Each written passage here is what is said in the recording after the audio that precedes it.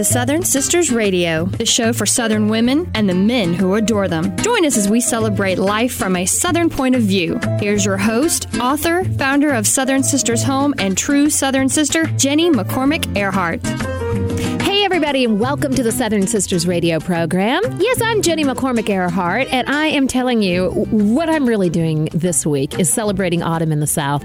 I don't know if you guys are as excited as I am about the cooling temperatures. You know, honestly, well, Nick, you know, we talked about it last week, autumn. Yes. And it's kind of been flirting with us. You know what I'm saying? Yeah, it's like it's just a little too hot in the middle of the day to be fall quite yet. Right. But there's that chill in the morning. Exactly. Yeah. But then it heats up in the middle of the day. And you get, you know, a couple of days, last week we were pushing high 80s. And I'm like, no. 87's not fall. That's not fall. You know, my boots are waiting to be worn. And I want to put them on so badly. But it's just, you know, if you dress for autumn when it's cool in the morning, you know, by about 1 o'clock, 2 o'clock in the afternoon, you're sweating. You're miserable. Yeah. You're stripping down. It's just it's not quite there. But I think we might actually finally be getting there. And I couldn't be happier about it. We've talked about how much we love heat in the South, but boy, we love these cooler, just kind of wonderful fall temperatures that we're having this week. And I'm loving it. And of course, with any change in temperature, it always comes down to what are we eating this week? Yeah. Now, the temperatures are changing. We've talked a lot about that last week, you know, state fair food, which is a seasonal kind of favorite. I know at my house it is, like just about everything. Gosh, I was hungry when I left the studio last week. I told my husband, I said, we are getting a caramel apple. I don't care what fair. We have to leave the state to get one. I'm going to go find a really good state fair caramel apple. But anyway, things have been good this week. I was talking to my daughter. For those of you that know me, I've got 4 children. You know, I call them children because they're my children. They're not young anymore. They're all older and doing grown-up things now, you know. Grown-up things? Well, like getting married. Oh, yeah, that's a big one. Right?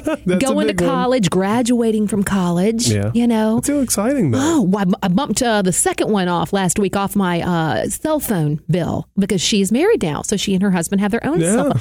That's the upside. As much as I hate that they're moving off and moving away, but they're starting to come off my bills. You know? All of a sudden, you're like, wow, I've got a lot of extra money in the bank account this month. It is so nice. But my oldest daughter lives and works in Washington, D.C. with her husband. And they, you know, she's a Georgia girl. He's a Georgia boy. Oh. In fact, she's sort of a North Georgia, maybe a little bit slightly more cosmopolitan girl. Okay. He's a good South Georgia boy, right? Yes. And they are both very active and work in politics in D.C. And it's interesting to hear her perspective on the sort of that Washington, D.C. culture and how things are different up there than they are down here. You could make the argument that it's still kind of part of the South, being south of Mason-Dixon line, but really it's sort of its own little microcosm. You know what I'm saying? It really is. There's so many people up there from all over the country that are there for work.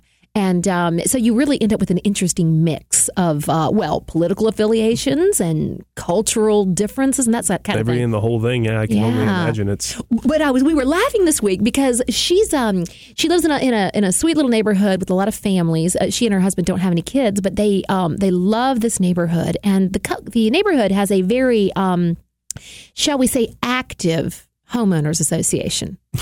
Do you know what I mean when I say it that way? Yes, I do. Yes. Okay, so they are very active, and primarily they're also very active on Facebook. So the neighborhood has its official Facebook page. It's a very large development, right? A lot of what you might call, I don't guess they really use the term yuppies anymore, but you know what I mean. I know what you mean. Yep. Urban professionals, some small children, some older retirees too. And I do think my daughter and I both come to the conclusion that there are some people in our neighborhood that just, they've got a lot of time on their hands. That seems to go with almost any HOA, though, doesn't it? It does. There's always those few people that it's like, do you do anything other than this?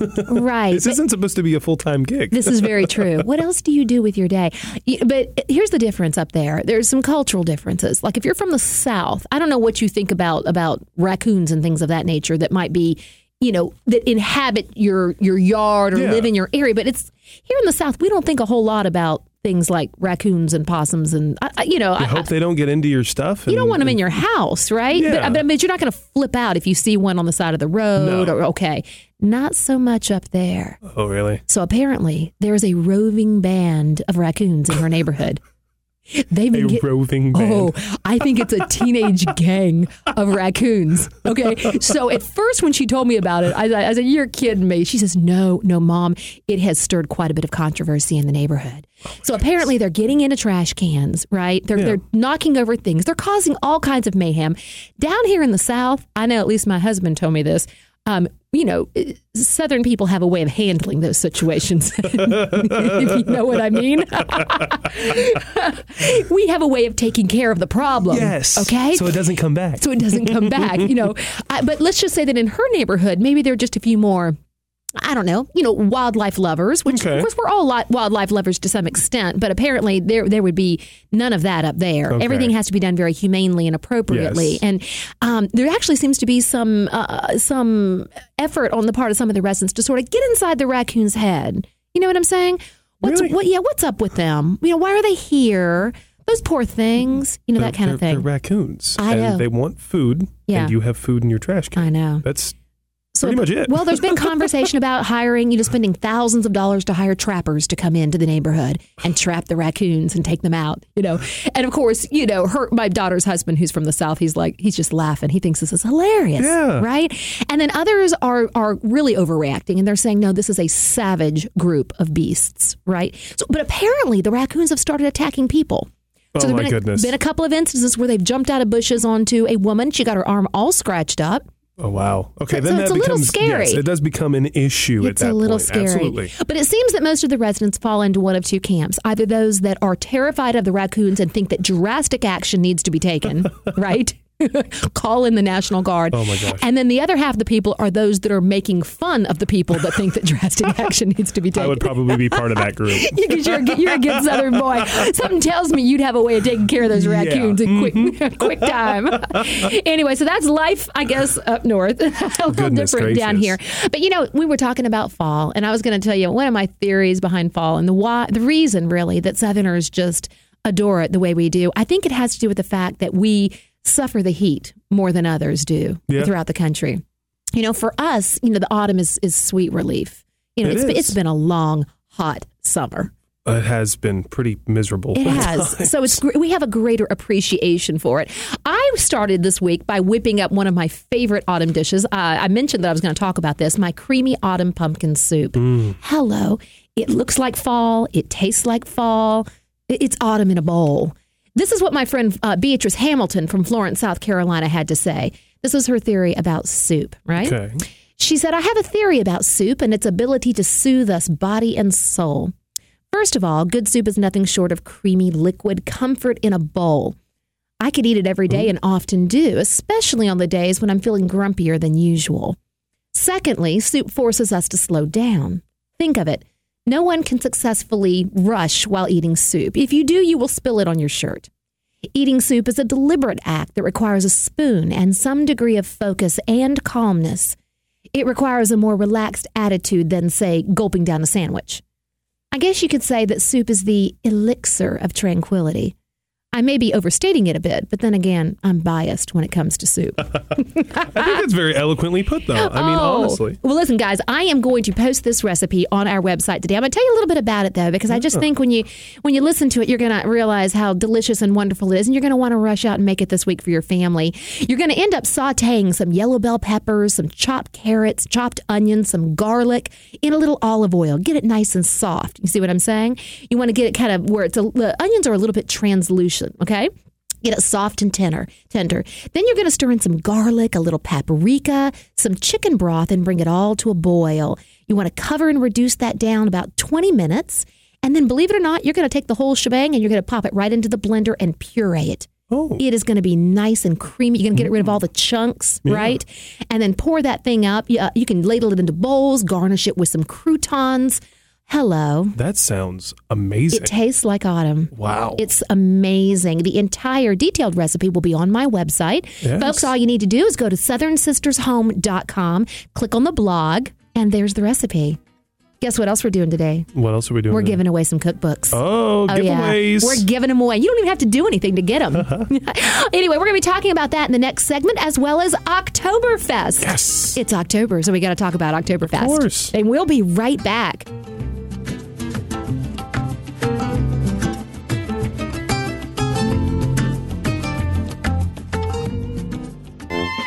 And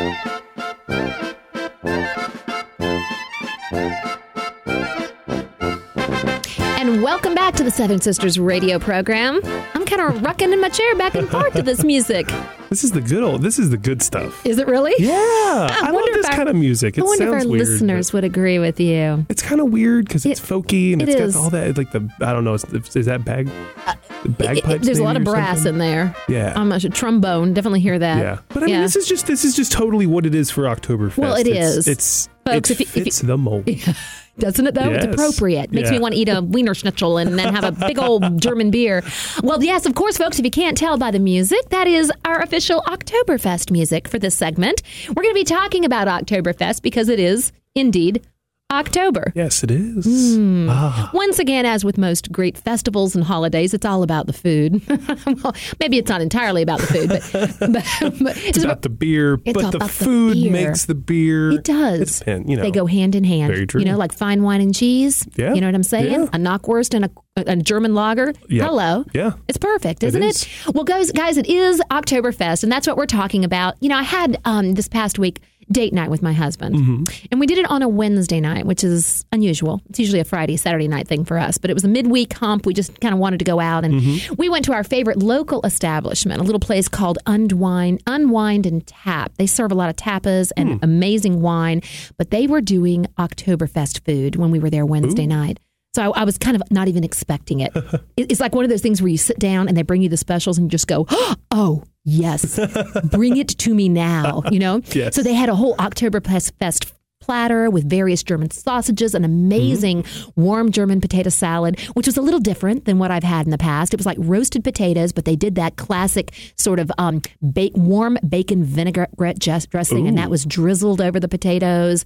Some pumpernickel bread. Oh, that amazing kind of sweet, sour red cabbage, crowdy, I just loved it. Oh, that sounds good. But what is it called again? It was called Unwind and Tap. It's one of my. And Tap. Yes, it's. I like tapas because you can eat a lot of different things. You know what I'm saying? Yeah.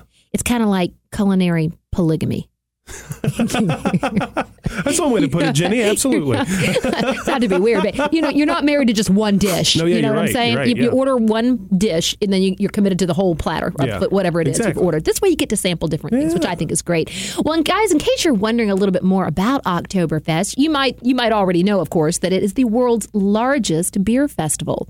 Do you know where it's from, though? It is actually held annually in Munich, Germany. It is a 16-day festival over there, and it runs a little bit earlier in the year than we celebrate it here in the States. They usually started around mid-September, and it goes through about the first week in October.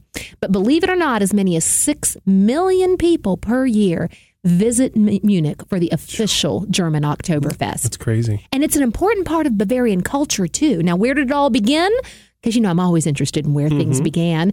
Well, it began back in 1810. It was a marriage celebration, is what it was. Indeed. So the Crown Prince Ludwig, who later became King Ludwig in Germany, married Princess Teresa of Saxe. Okay, I'm going to try and pronounce this. Hildburghausen. Close enough. Let's just call her Teresa. Okay. So they got married, right? And to celebrate the event, the citizens of Munich were invited to a festival held on the fields in front of the city gates. Now, horse racing was a big part of the original festival and continued to be a big part of Oktoberfest in Munich till about the 1960s. And then they kind of let that go. I guess the beer thing kind of took over. But over time, the festival evolved into more of a public festival, right? And beer has always been a big part of the celebration. A lot of beer. Right? Today, more than 6 million people attend Oktoberfest and consume more than 7 million liters of Oktoberfest beer. Wow. And that's a lot of beer. That's a lot.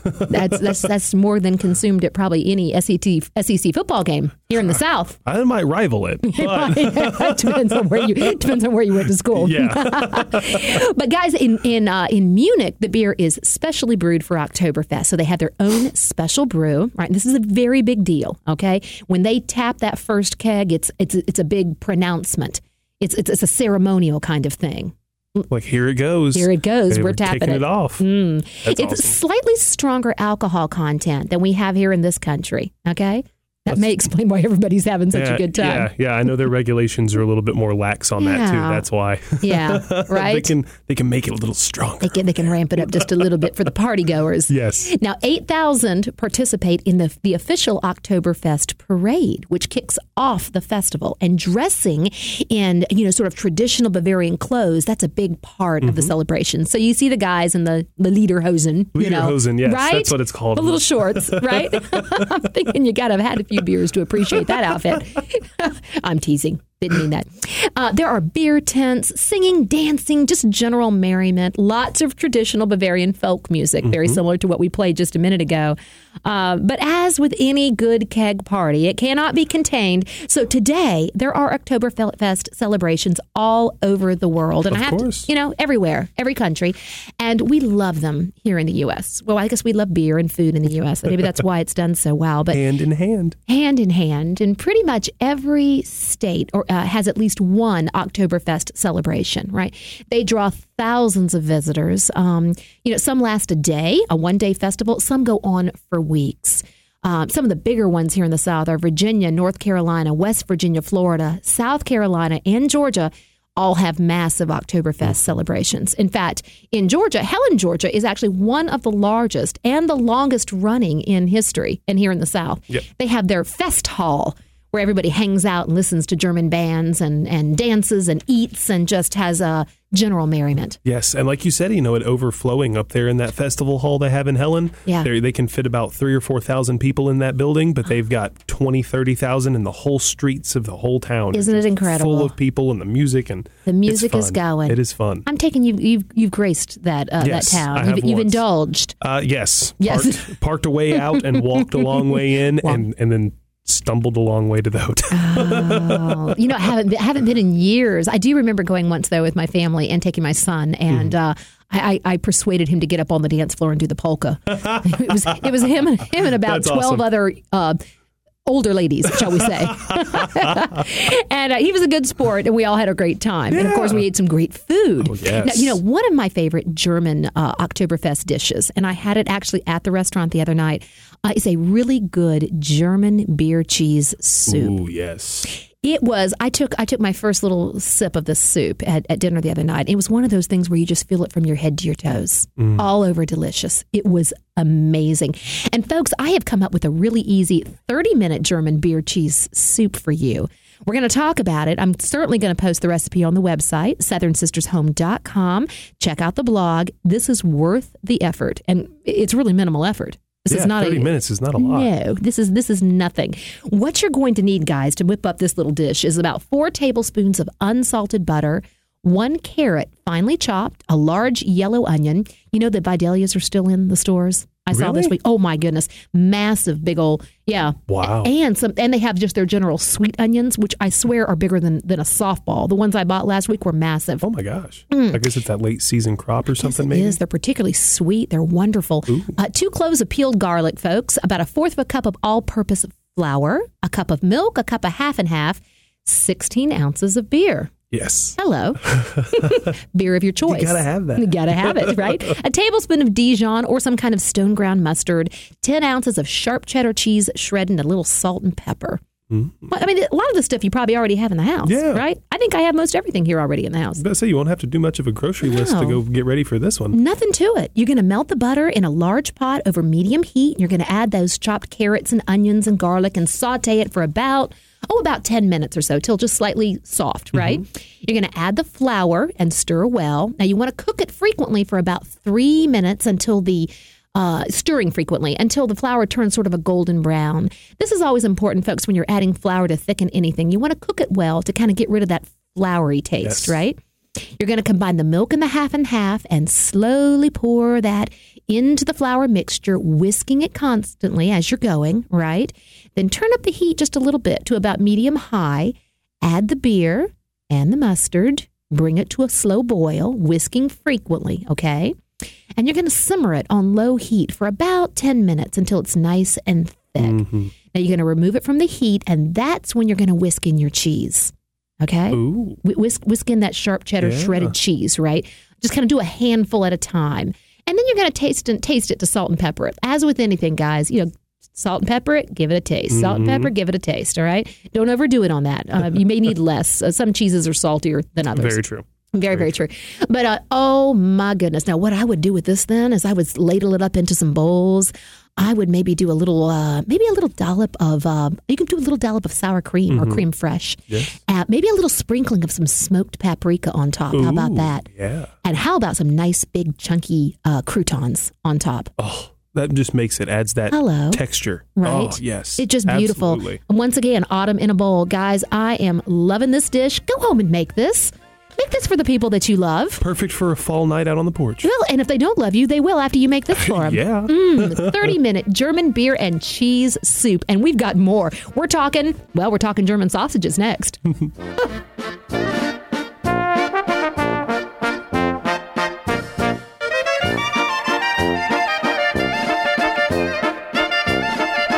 And welcome back, folks. Yeah, I'm rocking back and forth. We really do need a pint here, Nick. Yeah, I know, right? You need some Lederhosen. I don't know about that one, Jenny. I don't know. Oh, yes, folks. Oktoberfest. It's that time of year. And if you're not planning to visit an Oktoberfest celebration, you know what you can do? Make it at your house. You can have it at home. Yeah. Heck yeah, you can. It's not as hard as you think. And it may be a little different than you actually thought. You know, you can go all out and do all sorts of traditional German dishes, or you can just, make it simple. Do the German sausages. I'm going to give you some ideas here for how you can have your own little sort of Oktoberfest celebration at home. We're going to talk a little bit about what Oktoberfest is truly like, the traditional Oktoberfest, some of the types of things that they eat and enjoy in Germany, the more authentic side of things. Yes. And believe it or not, people don't realize that roast chicken is one of the most popular dishes at Oktoberfest. Yeah, that was something interesting that I had learned before. Is you always hear about the sausages and everything else, but they're about the chicken. They love the chicken. Yeah, kind of like we do here in the South. And they like it crispy, too. So during Oktoberfest, guys, chickens are sort of spit roasted until they're golden brown. The skin is golden and crispy. And whereas most of us don't really necessarily have a rotisserie set up at home. If you want to pick one up from Publix, I won't tell. You can have your own little chicken Oktoberfest at home. It'll be okay. Any sort of yummy crispy chicken. One of my favorite recipes that I do that's just a simple weeknight easy thing are my crispy chicken thighs. I just season them up with a little butter, lots of salt and pepper and some seasonings, and I kind of roast them at a high temperature, about 375. Crisp them up really good. Ooh. It's simple. It's savory. There you go. That's an option for you if you don't want to have to, put them over a spit, right? How about roast pork? Okay, that's another really popular dish for Oktoberfest goers. The Schweinebraten, I believe it's pronounced. Schweinebraten? I do forgive my German pronunciation. I'm not that good at it, but this is a classic Bavarian dish. I've had it before at German restaurants, and it can be made with a variety of pork cuts. It's traditionally like pork shoulder or loin. It's roasted with dark beer and onions. Okay, so I think anything roasted with dark beer and onions has got to be good. Oh, yeah. It just adds that kind of, what is the word? The edamame, I think, right? It just adds that kind of to it a little bit. Adds a little something to it. Yeah. Guys, I'm going to post a wonderful pork tenderloin dish that's smothered in onions and mustard. That would be a great Oktoberfest dish. And I'm going to have that posted, a link to that on my website also. How about grilled fish on a stick? Really? Now, we talked about a lot of state fair food last week. We talked about lots of different things on sticks. We never at any point, I don't think, talked about grilled fish on a stick. Yeah. Now, some of the Germans are known to have actually put sardines on a stick and roasted them. I've never thought about that. Yeah. It doesn't sound terrible. Usually when you cook fish, though, it gets kind of flaky. Wouldn't it fall off of the stick? You would think. Yeah, this one I haven't tried. Huh. We'll move right along. Yeah. Let's talk about the sausages because, right? That is the classic German, well, at least in this country, that's what we think of when we think of the German sausages. And, we even talked about the Germans that had settled in Texas. Remember, we were talking about the history of the corn dog and how they had brought their sausages over and settled, and somehow along the line, the German sausage morphed into the corn dog, which I'm a big fan of. But definitely the sausages are called wursts, right? Wurst, excuse me. That's plural. Wursts. You don't have two wursts. You have two wurst. Yes. You see what I'm saying? Yes. And you know what? There are lots of different types of wursts out there. As many as 1,200. Can you believe that? Wow. That's a lot of sausages, right? A lot of different varieties. And many times what sets them apart is the region of Germany that they're from. right? In other words, different spices and different combinations of meats, different ways of preparing it. Kind of like you have different wines in different regions. You can have different sausages as well. But since we don't have time to cover all 1,200 varieties of sausages on the Southern Sisters show today, we're going to pare it down to about 4 or 5, maybe 6. Okay?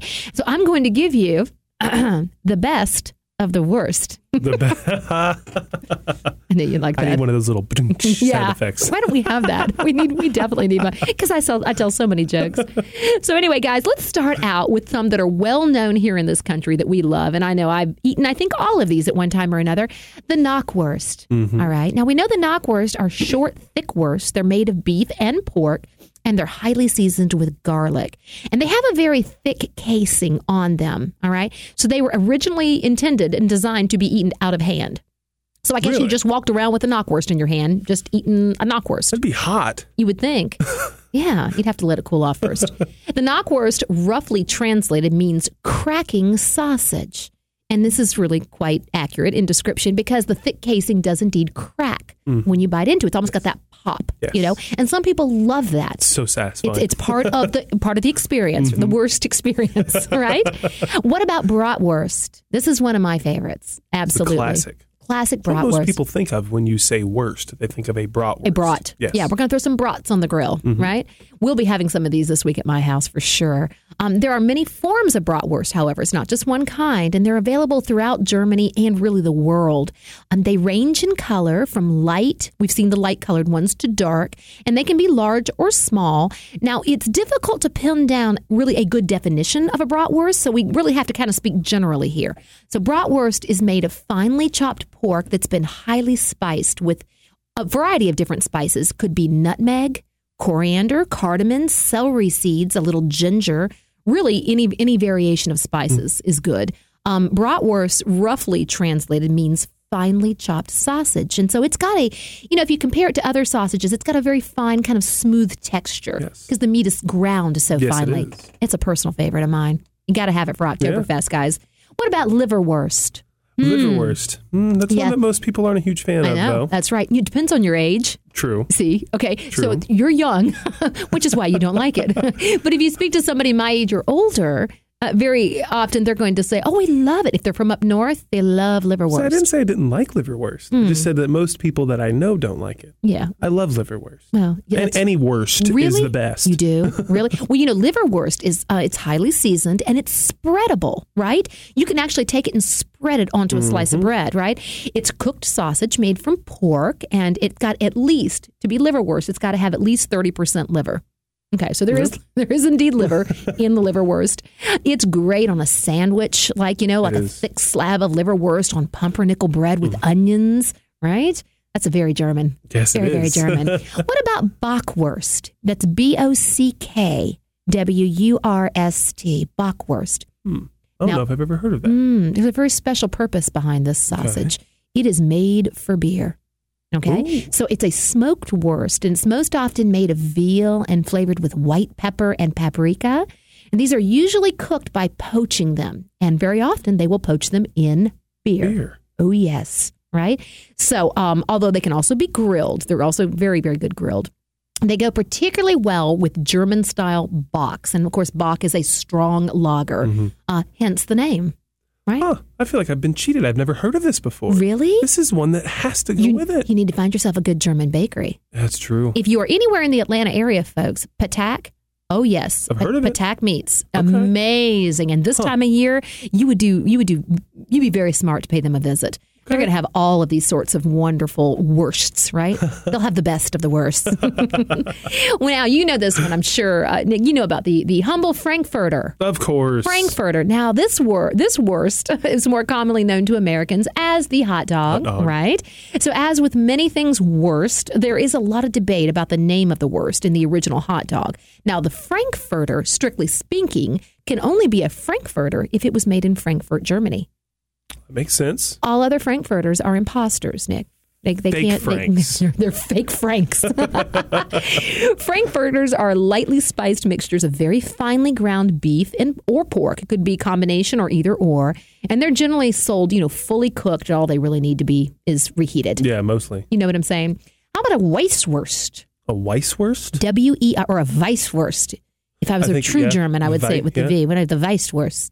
Now, this is a delicate white wurst made of veal and pork with cream. So they mix some cream into it, white pepper, ginger, and lemon. Ooh. Now, this is the traditional and official Oktoberfest wurst. That sounds like, generally when you think of a brat or a wurst, it's, kind of heavy, a big yum. Right. That sounds something a little bit more delicate. Might be a little more delicate. Yeah. We're appealing to the delicate side. Hey. Anyway, it's the traditional Oktoberfest wurst. Very tasty, served with beer. Anything we've mentioned today is very tasty. Now, how do you think you should cook your wurst? What's the best way to cook your wurst? I'm going to beat that one to death. Well, there are many ways to cook wurst. Steaming. You can grill them, pan fry them. You can poach them, or you can do a combination of poaching and grilling. How about that? Now, when you're cooking whole links, it's best to use gentle heat so the interior cooks all the way through. No matter how you choose to cook your wurst, you'll always, folks, remember this, you'll want to prick them with a little small knife or a fork or something first so that the wurst doesn't burst out of the casing during the cooking, right? So anyway, you've seen even probably on TV commercials, I know I've seen this, you see the wursts in like a beer bath. Yes. It's a very common thing to do is to poach them in that good, dark German beer. So hello. Yes. Oh, well, if you're not hungry now, I don't know what's wrong with you. I may not be here for the last segment, Jen. We gotta go get ourselves some wurst. Where's the best place to get a wurst? I'm so sorry. I gotta let that go. We got more fun things coming up, guys. We will be back in just a few minutes.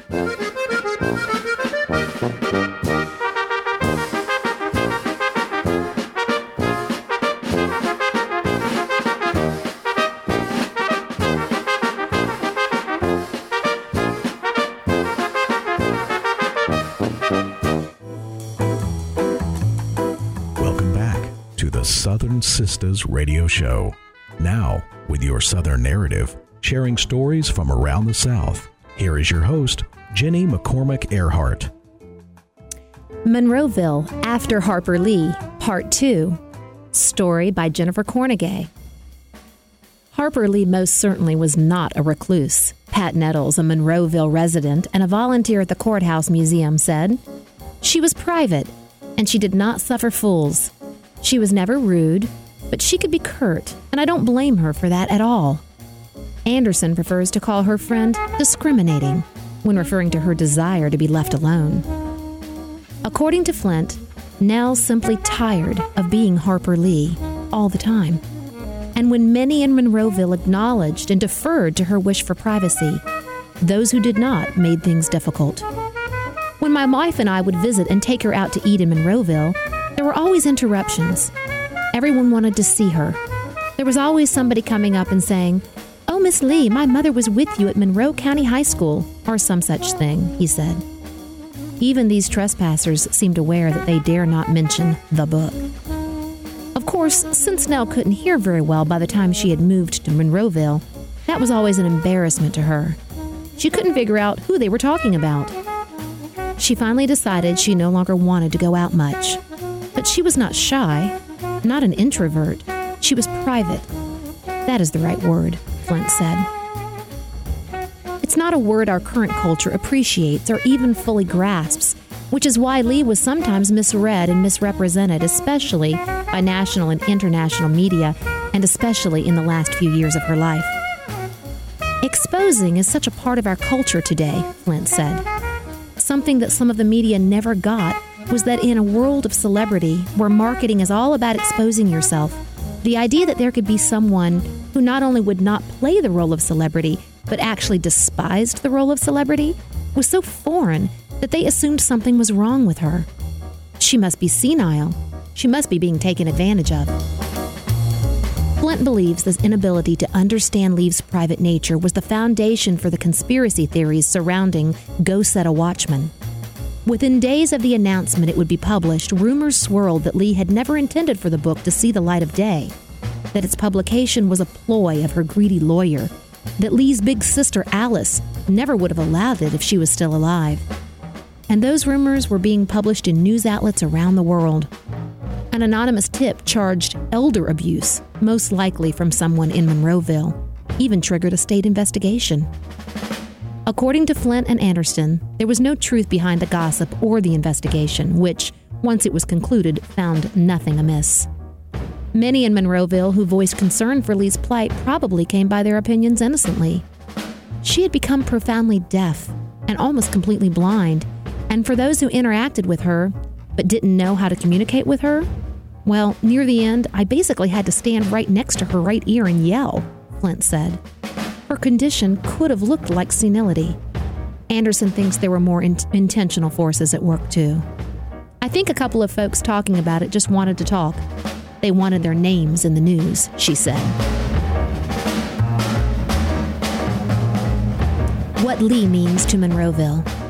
Aside from a few seeking their 15 minutes of fame, it's clear that Monroeville, as a collective, adores its most famous resident. A paper sign scotch-taped to the window of an insurance office on the square a few months after her death proclaimed, "Monroe loves Harper Lee." The local chamber logo features a stylized mockingbird, further proof of her and her work's position of prominence in the town. How individual folks in Monroeville feel about Lee seems to depend on how they knew her, or even if they knew her at all. I think the people in Monroeville had different feelings for her based on whether she was merely a fixture to them or a person, said Anderson. While Mockingbird almost instantly made Monroeville a household name, it was decades after its publication that people began to look to Lee's and the book's popularity as a way to boost the town's prospects. The idea to make it the hub of a cultural tourism draw really came about after Vanity Fair closed down, Flint said. As a town, you have to find out what will make people come and market yourself that way. And in Monroeville, there's an amazing collection of writers, and the town's pride in its writers is not misplaced or inappropriate. It all started with John Johnson, the past president of the Alabama Southern Community College located in Monroeville. He had this vision of concentrating the area's appeal, focusing it on Mockingbird, the Alabama Writers Hall of Fame, and the annual Alabama Writers Symposium held in Monroeville, Flint said. Monroeville's annual production of the stage version of To Kill a Mockingbird and the Courthouse Museum sit at the center of this vision, and both have a major economic impact on the area. In the late 1980s and early 1900s, a group of Monroeville residents, including Pat Nettles, raised the millions needed to save the historic courthouse and transform it into a museum. Once the museum was established, it quickly became clear that a regular source of income was needed to keep the doors open, and the idea to put on the play popped up. In 1991, the museum premiered its production, using a cast of its citizens, called the Mockingbird Players. And the old courthouse grounds and its courtroom for setting and stage. It was a runaway hit and has grown in attendance every year, usually selling out all of its 12 or so of the annual performances, held on weekends in the spring, drawing more than 5,000 visitors and their money to Monroeville. The names and locations written in the museum's guest book reveal travelers from spots as far-flung as California, Colorado, Australia, England, Denmark, and everywhere in between. Chrissy Nettles, who married Pat's son and has lived in Monroeville for the last 11 years, has become an integral part of the play, which has become an integral piece of the town's financial puzzle. She plays Miss Maudie, and her son performs the role of Dill. To her, the play is a valuable teaching tool. I think in any small town where it feels like everyone knows everyone, it's hard to reconcile the hospitality of your neighbors with actions or politics that are unfair or unkind, she said. The play has opened up a lot of conversations for us as a family. How and when do you get the courage to speak up for your own beliefs when you know you're going to be ostracized? She believes it opens the same doors for the thousands of visitors who come to see it, and that the importance of producing the play in Monroeville is far greater than the money it brings in. Maycomb isn't real, but the inspiration for it lives and breathes in the fabric of Monroeville in a way that just can't exist anywhere else, she said. When you sit in that courtroom a few feet from Atticus Finch and Tom Robinson and let yourself get lost in their story, it is so easy to hope that just this once the story will turn out differently. It never does. But the hope the play sparks is hard to extinguish, and it's fitting, as hope is one of the book's lasting themes. The community makes Herculean efforts to produce, largely with volunteers, the play, which they do so well, and to host the Writers' Symposium. And I am proud of the book and the people and the town for those efforts, Flint said. Hope is the engine that drives those efforts, the hope of a bright future, and Monroeville has pinned that hope on Harper Lee. Pat Nettles pointed to aspects of Monroeville's heritage apart from Lee that deserve preservation and exploration. We have such tremendous history with the old Federal Road, the river, the other communities in the county, so there's more to us than Harper Lee, she said. But it all hinges on Lee. She definitely is the main draw, bringing an estimated 30,000 visitors, including the playgoers, a year to Monroeville. As Flint noted, the town and area have produced other accomplished writers, but Lee is the reason the town was designated the literary capital of Alabama. The Writers' Symposium gives out annual Harper Lee Awards. The museum contains genealogy records for the county and artifacts relating to area history, but exhibits on Lee are dominant. The playgoers from around the country and the globe don't come to Monroeville to see the show for its acting and stagecraft, although both are wonderfully done. They come because they want to witness the story unfold in its natural habitat. The Monroe County Chamber of Commerce declared 2016 the year of Harper Lee.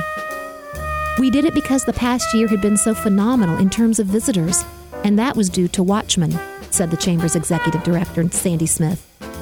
On what would have been Lee's 90th birthday this year, April 28th, the town unveiled a marker dedicated to Lee, a sculpture on the old courthouse grounds of 3 children reading a book.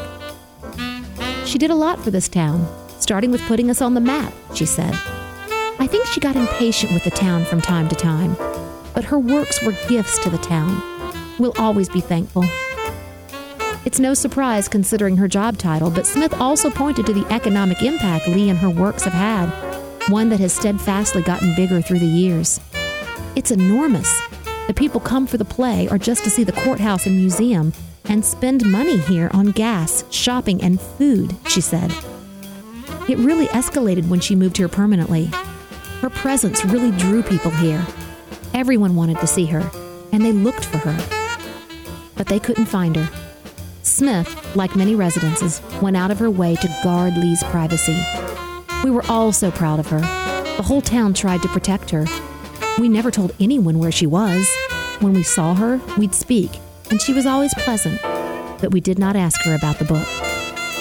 Pat Nettles wonders if Lee was aware of their attempts to buffer any intrusion. Visitors to the museum have always asked about her, where she was, but we never told, she said. We all, the entire town, helped her maintain her privacy the best we could. I think she knew that. I hope she did. I remember my mother-in-law saying, how strange must it be for her? Everyone thinks they know her. It's like we've claimed her and feel some right to an accounting of everything she thinks or does. Some of the talk about her sounds like she's an entity, not a person. But she's really just a girl from Alabama. Nell was just a girl from Alabama. Harper Lee became an icon. And while Nell is gone, Harper Lee will live on. She cemented her place in the cultural consciousness of the world, in the literary legacy of Alabama, and in the history of one tiny country town. And because of that, Monroeville, what it was, what it is, and what she imagined and hoped that it would be, will live on too. Well, folks, thank you so much for joining us this week on the Southern Sisters radio program. We have 3 copies of my latest cookbook, Seasons in the South, to give away. They contain that wonderful roasted autumn soup that we talked about today. Just shoot me an email, radio@southernsistershome.com. That's all you have to do. And also check out our website. All the good recipes we talked about today, including that yummy German beer cheese soup that Nick is just dying for, are going to be on our blog. So just go to southernsistershome.com. And we'll see you next week.